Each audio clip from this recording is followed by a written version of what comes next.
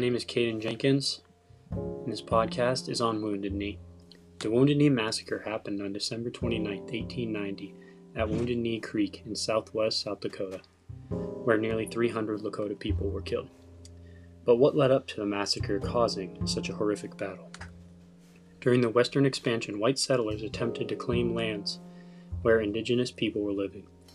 This is when the first altercation between white settlers and Native Americans began.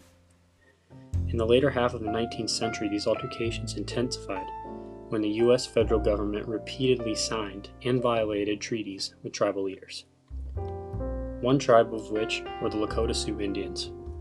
In 1968, both the Sioux and U.S. federal government agreed upon the Treaty of Fort Laramie, which included a 60 million acre reservation with benefits such as food rations and education, as long as the Lakota stayed on the reservation and didn't attack white settlers. Well, long story short, the U.S. government began growing interest in natural resources, which led the 60 million acre to shrink to 20 million acres by 1877.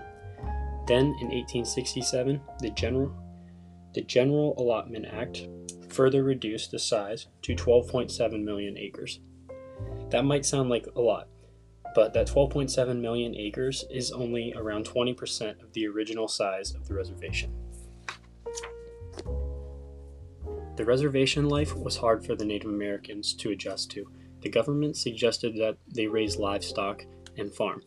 This wouldn't be suitable for the northern plains environment. The government also required the Lakota to adopt Western dress, learn English, reading and writing, and begin Christian practices. This is the process of assimilation, also known as kill the Indian, save the man. As an attempt to save the Indian culture, the religious dance called the Ghost Dance swept across the plains in the 1890. It was not a new dance, but this uproar of participation by the Indians gave hope. The dance was said to bring back the dead, to help restore peace to the Indian people. The dance grew violent due to the Lakota's hatred for the white settlers. This drew the attention of the U.S. government and Buffalo Bill, so the U.S. Army arrived with the goal to stop this ghost dance. In the Lakota reservation lived Sitting Bull, a chief and spiritual leader. He is known for leading the victory against the U.S. Army at Battle of Little Bighorn. The plan was to have the reservation agent arrest Sitting Bull off the reservation for allowing the religious practices. While the tribal policemen were attempting to arrest him, they resisted and 9 Lakota were killed, including Sitting Bull. Sitting Bull's death rose many emotions for the Lakota. Many people were angry and ready to fight at Pine Ridge, but many wanted peace, such as Red Cloud. By December, the 7th Cavalry, sent by the U.S. government, arrived at Wounded Knee, just miles outside of Pine Ridge. The 7th Cavalry, led by General Custer and James Forsyth, surrounded the Lakota people and expected them to surrender all weapons peacefully. When a disagreement broke out and a firearm accidentally went off, which made the cavalry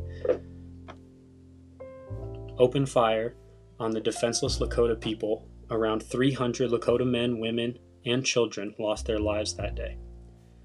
Days after the massacre, the U.S. Army buried 146 Lakota in a mass grave. Eyewitness accounts clearly revealed that Lakota had no chance of resistance because of the weapons confiscation. That was the sad story of Wounded Knee. Thanks for listening. God bless.